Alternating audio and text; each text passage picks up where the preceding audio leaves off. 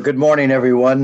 This morning we have another happy instance of our lectionary readings fitting our present moment as a church. As we're in a time of transition to a new year with new vestry members, we read of two other moments of transition in our passages: Elijah's transport to heaven and Jesus' transfiguration on the high mountain, at the time when he has begun to tell his disciples of some very difficult changes and challenges to come. I heard a very wise insight recently. People don't fear change, they fear loss. As a person of melancholy temperament who often experiences change as loss, that really resonates with me. But of course, change also opens up new possibilities and promise, the kinds that we find Paul describing in our reading from 2 Corinthians 4. So my theme then is transition and transformation. And I'll walk us through these texts with some observations and reflections and bring together some of the insights and lessons that they teach us. Would you pray with me? Lord, I thank you for your word. I thank you for your constant presence with us, your constant shepherding of St. John's. And I do pray that through these episodes, through your word and with my words, you would speak to us, inspire us, commit us to follow your way as we look at this new year. In Jesus' name we pray. Amen. So first, the passage from 2 Kings, Elijah's transportation into heaven. This famous episode of Elijah being taken up into heaven marks the transition, of course, from his prophetic ministry to the work of his disciple, Elisha. Elijah had faithfully served the Lord as his prophet for years, having undergone some intense suffering, but also seen extraordinary triumphs. I'm thinking of his victory over the prophets of Baal in 1 Kings 18, for example.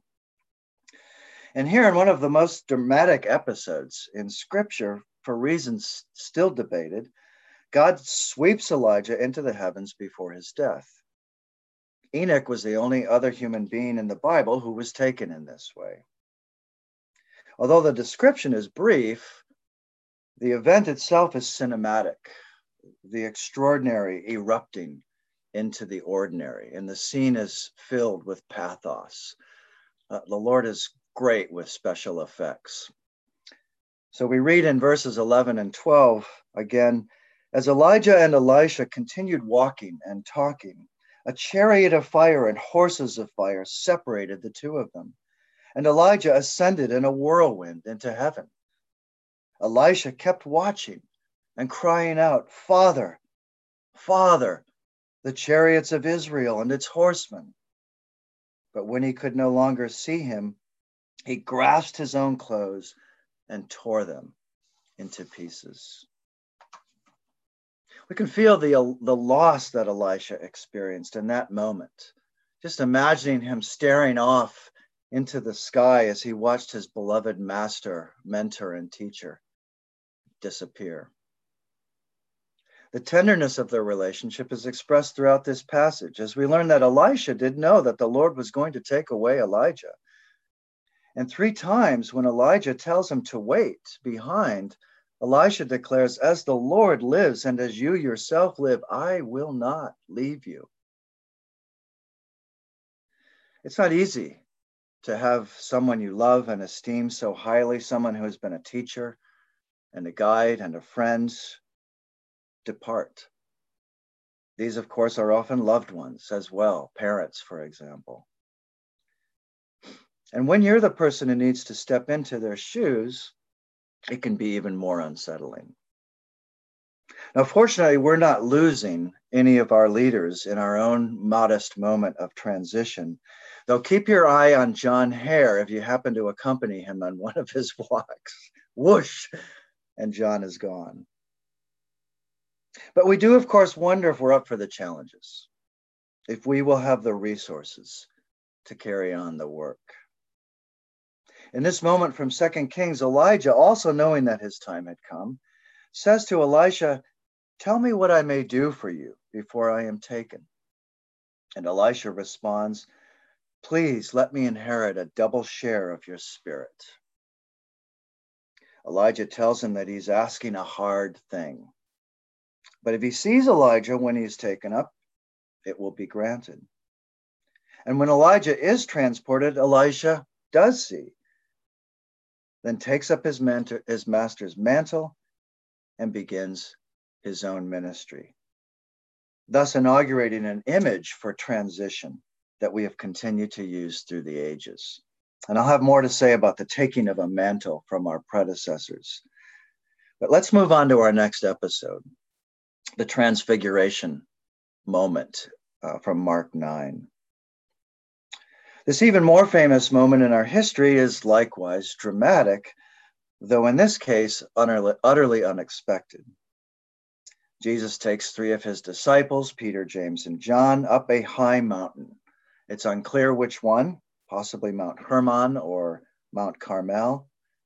Luke tells us that it was to pray, and that Jesus is transfigured while praying.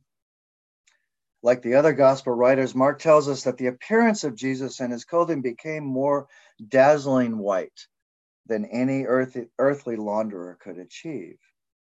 He was, Luke tells us, gleaming or radiant with splendor. And here we think, of course, of the appearance of Moses after he spent time with the Lord, so radiant with the Shekinah glory that he had to wear a veil to keep from frightening others. An image Paul takes up then in 2 Corinthians. Well, on this mountain, lo and behold, Moses appears with Jesus, as does Elijah, the representatives of the law and the prophets. And we are told that they are having sort of an impromptu conference. Luke tells us that it concerned Jesus' own impending departure, which Jesus had begun to convey to his disciples. Indeed, Jesus' announcement that he would be rejected by the elders and killed, but also that he would rise again, brackets this episode. The disciples didn't really get what was going on, any more than they yet understood what was going to happen to Jesus and what this would mean for them. And it's actually kind of funny, I think. Once again, it's Peter who speaks up. He proposes that they make this arrangement somewhat permanent by erecting 3 tabernacles, sort of keeping this spiritual retreat going. Though Mark adds, he did not know what to say, for they were terrified. Now, this is classic Peter.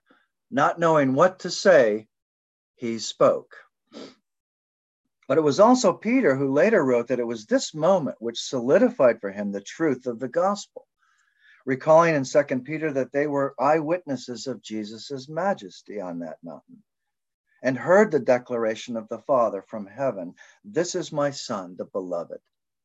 Listen to him." Jesus' majestic appearance emphasizes another theme that accompanies these moments of transition: glory. It's a theme in our psalm, which declares that God reveals himself in glory, and one that Paul takes up in our passage from 2 Corinthians chapter 2 or chapter 4. Let's look at that passage. In the previous chapter, 2 Corinthians 3, Paul describes 2 covenants and 2 ministries, both accompanied by glory. One was the ministry of the law, inscribed by Moses, which Paul declares a, quote, ministry of death and a ministry of condemnation, because it could not be ultimately fulfilled by human beings. And so its glory, he says, fades away. The other, the ministry of the Spirit, inaugurated by Jesus, which he says is of a surpassing glory because it gives life, freeing human beings finally from sin and its consequences. As he says in verse 17 of chapter 3, where the Spirit of the Lord is, there is liberty. Paul also takes up the image of the veil in chapter 3, which appears again in our passage. He once more recalls how Moses wore a veil after spending time with the Lord because the people couldn't even look at him So radiant would his face become. In Christ, Paul tells us, this veil which hides glory has been removed because we now behold the Son. As John says of his experience and that of Jesus' earthly witnesses in his prologue to his gospel, we saw his glory. Glory as of the only begotten from the Father, full of grace and truth. But Paul tells us something else regarding glory. And here's the amazing thing. That glory which is in Jesus Christ, the fuller radiance of which Peter, James, and John caught just a glimpse on the mountain, has come to gleam on other faces. So Paul concludes chapter 3, but we all with unveiled face, beholding as in a mirror the glory of the Lord, are being transformed into the same image from glory to glory, just as from the Lord, the Spirit. Elijah was transported. Jesus was transfigured. We are being transformed. Paul then returns to the same image of the veil and the theme of glory in our passage from chapter 4. And it's new, guys, then the veil is one which hides Christ. Even if our gospel is veiled, Paul writes, it is veiled to those who are perishing. Why? Because he says the God of this world has blinded them, is keeping them from seeing the light of the gospel of the glory of Christ, who is the image of God. So when we proclaim Christ, not ourselves, Paul reminds us, we bear witness to this same glory with hearts transformed. Proclaiming God, he says, who has shone in our hearts to give light of the knowledge of the glory of God. Where? In the face of Jesus Christ. And as glory bearers, we're not elevated above others, but Paul declares we become servants for Jesus' sake. In closing, then, let me return to the image of the mantle and tie together some of these themes and apply them to our own moment of transition at St. John's. We typically think of the passing of a mantle as the passing of authority and power, which was certainly the case when Elisha took up the mantle of Elijah, as his story unfolds. The sons of other prophets come to Elisha later in chapter 2 of 2 Kings and declare the spirit of Elijah rests on Elisha. And we learn they bowed to the ground before him. But this was not all that the taking up of his master's mantle meant for Elisha. Not long after this transition of the prophetic ministry, we find him in Bethel. And there we read at the end of 2 Kings 2, young lads came out from the city and mocked him, crying out, "Go up, you bald head. Go up, you bald head." Can you imagine? Now, they, of course, got their comeuppance. But one thing we observe is that the mantle he bore was also a mantle of suffering, as Elisha would discover in more severe ways. The same is true of the mantle of Jesus.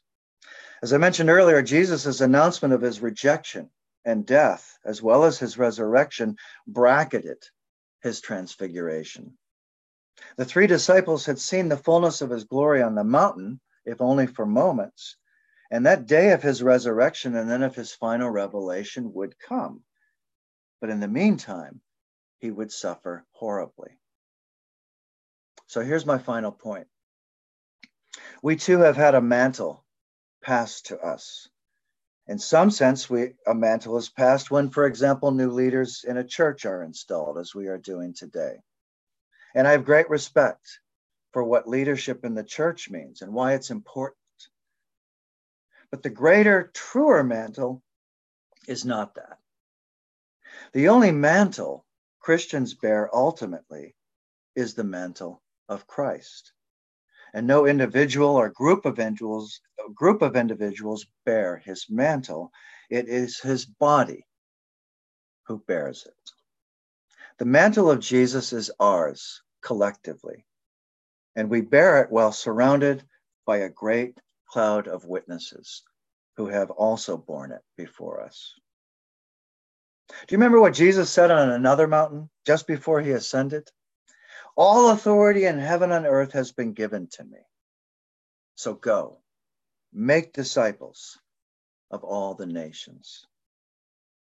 The mantle we bear as the body of Christ is a mantle of authority, but it's his authority. Listen to him, the Father declared.